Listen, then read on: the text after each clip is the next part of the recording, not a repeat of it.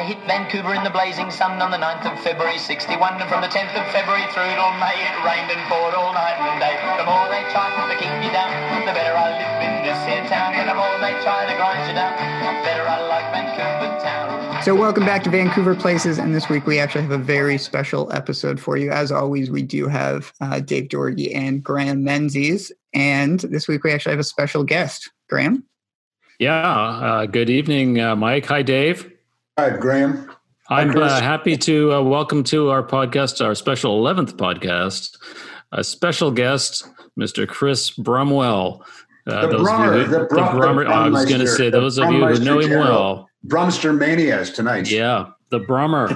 Chris, the Brummer Brumwell. What's that, Dave? Brumster Rama. The Brumster Rama evening is what we're doing this evening. But Chris is an old chum of ours. Dave and I, we both worked together. All the three of us worked together at the Vancouver Winter Olympics Organizing Committee, VANOC. That's where we got to know each other. Chris and I were on the same team, and Dave was down the hall, and we used to go and shoot spitballs at Dave. Yeah, you made fun of me. That's kind of how I remember it. Yeah. My bald spot was growing bigger, and you would make fun of it back then. Yeah. But it's Chris, welcome to the show. Say hello. Thank you. Thank you very much for having me. Yeah. What you been doing lately? Exciting. What you been doing lately? Oh, well, just trying to figure out life in 2020. It's been interesting.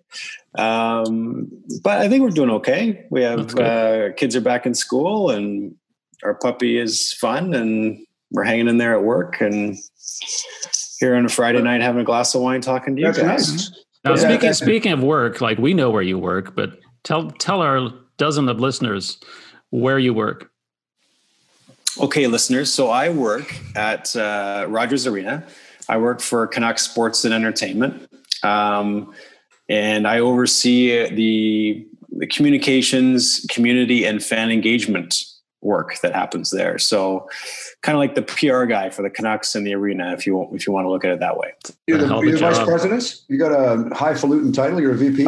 A VP, yes. Yeah, highfalutin. Do you have your own helicopter? I knew you when you were just an intern back. That's right. I knew you when you were just kind of coming in with your suspenders and your diapers, and you were just like 1995. Yeah. Cutting out newspaper articles and photocopying them.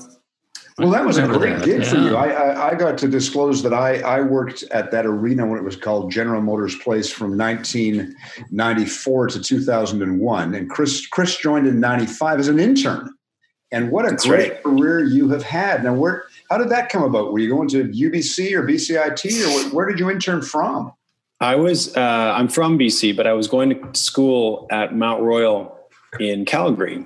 And my uncle is, I don't know if they're still close or not, but he went to university with Jay Triano. And so for those who aren't familiar with Jay is one of the most accomplished Canadian basketball players and executives ever. And he worked for the Grizzlies. And I wanted to get an internship there at the Grizzlies, or anywhere really in the arena. And so I got a chance to call Jay one day, and he put in a good word for me, and here we are all these years later. I got to confess that, so we worked together. I joined in 94. He came along in 95 for the entire duration there. Then we all went to the Olympics, and then you went back. Then you when 2010 was over, because you had an important communications role in Graeme's department. And then everything had changed there. I guess it was the Aquilini Group, or did you work under the Aquilini Group before you left for the Olympics? They purchased the team just before I left. Okay. Okay. Yeah, and so I never really worked with them. I helped. One of my last roles there, I guess, or last things I did was to help introduce Francesco when the family purchased the team, and we did a press conference and everything, and then the NHL lockout happened, and there weren't any games there for a while. A lot of talent, because the skill set you required in communication, sales, and marketing to work for an Olympics, you could have learned that at the Canucks. So I remember there being, I don't want to talk inside baseball, a bunch of names, but there was about a half a dozen or a dozen people that made the transition. The NHL weren't playing, and the Olympics were coming to town, and people were wooed over. People like yourself had to make a decision. And was that a tough decision for you to go from the Vancouver Canucks steady job every year, promotion, security, to take a flyer on the 2010 Olympic Games?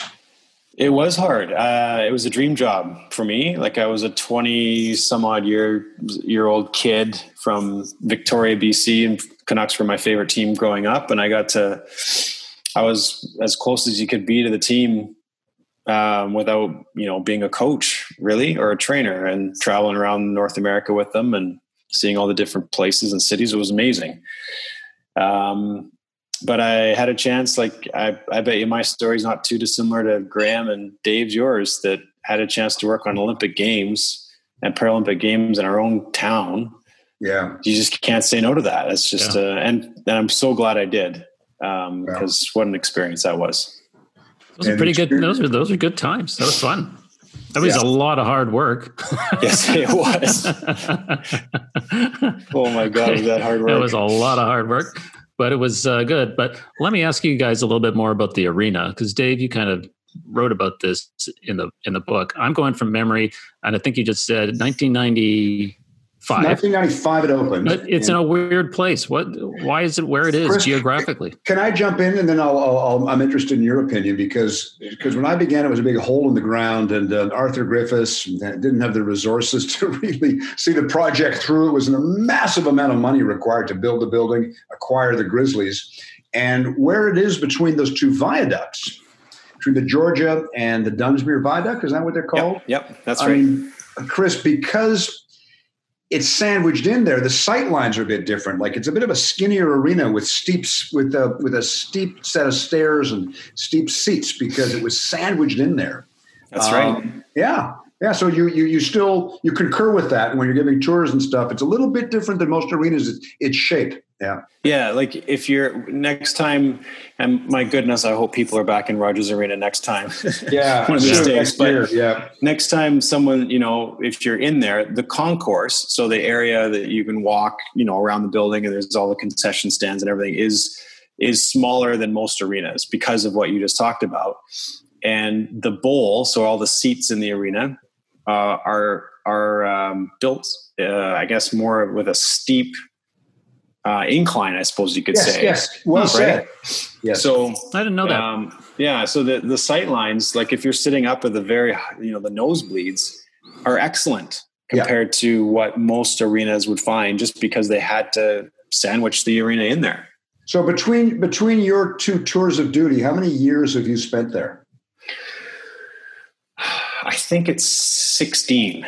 So you must think it's 16, like the back of your hand, Yeah. I mean, you must just every nook and cranny and shortcut and stairwell. But let me. I want to jump in here with a question, if I may, Dave. Sure. I was going to say, since you know the place so well, Chris, there's got to be is there anything unusual or weird in there that most people wouldn't know about? Unusual or weird? I have to think about that a little bit. All right, think about that some more. I usually see more of the outside of it than the inside. But that's like outside the arena, one thing I was thinking about that most people probably don't realize, and here's something you can actually do in a pandemic. So there's a Pat Quinn statue outside. Yeah, that you guys might be familiar with, and that was put up a few years ago when Pat passed, as a legacy for him. And so if you're ever walking by that statue, it's on the North Plaza, the Toyota Plaza there. There's a few things to note, right? That I don't know if I call them weird, but they're probably not noteworthy. So Pat is built to be life size, and there's a bench right next to him, which most statues probably don't have. And that was built because in 2002, Pat was the head coach of the Canadian Olympic team in Salt Lake City that won the gold medal, right? And he used to often sit on a bench, the certain bench outside Canada House in Salt Lake, and athletes from sports would come, all countries would come and just chat with Pat about everything and anything. And that's cool. He'd sit there with a cigar and chat away. And so Norm Williams is the sculptor of this statue, and he put the bench there in, I guess, recognition of that. And also because Pat is portrayed in the statue as when he was coaching. So you can sit on the bench kind of like where the players would sit. And so there's a cool place that you can sit and, have your lunch or do whatever. And the two other things there, he's in his hand, he's holding a lineup card from the 94. Remember in 94 that the team went all the way to Game 7 of the Stanley Cup Final, and on that card is the roster, all the players who were part of that team. So it's I didn't know that. there's little pieces of that statue that are kind of interesting. Yeah, that's very cool. I've walked by that statue so many times. I hadn't even noticed the bench. That's to be honest with you. a great I just never insight. thought about it. Pat Quinn was one of those guys that was larger than life, and then him together with Stu Jackson at the time. Yeah, they were like a couple of iconic figures that I don't know if our listeners nowadays can appreciate. That basketball was new, hockey was established. Yeah. Stu was like, he had the credentials and the gravitas and the looks and the character and the charisma. And you put the two in a room, and it was like couldn't breathe. All the oxygen was sucked out. So those were such iconic figures, Pat Quinn and Stu Jackson. I'll never forget. Sorry to take a side note here. I'll never forget my first day, because I was a huge fan growing up, right? And so my first day, I get hired to be an intern, and my boss, Debbie Butt, takes me on a walk, and it's a game day. I think they played the Pistons, if I'm not mistaken. The Grizzlies did. And we're walking through the sort of back of house, and we walk past the Canucks dressing room, and I can smell a cigar. What's that going to lead to? Yeah. And that's Pat. Pat used to smoke cigars, right? And one of the things, Graeme, you asked about was weird little nooks and crannies and things. And here I just came to mind when Pat had his office built in the executive area on level 400, I think it was. His office was outfitted with special exhaust is the wrong word, but ventilation. Ventilation, yeah. Right? So he could smoke a cigar in his office, and the ventilation would take the smoke out. Wow. So They're really planning that. That's when you've really arrived. Yeah, you've made it. Yeah. When they build your office with, your own special cigar, venting system. Yeah. Well, you've got that on your houseboat, don't you, Dave? I need ventilation for other things. Flatulence.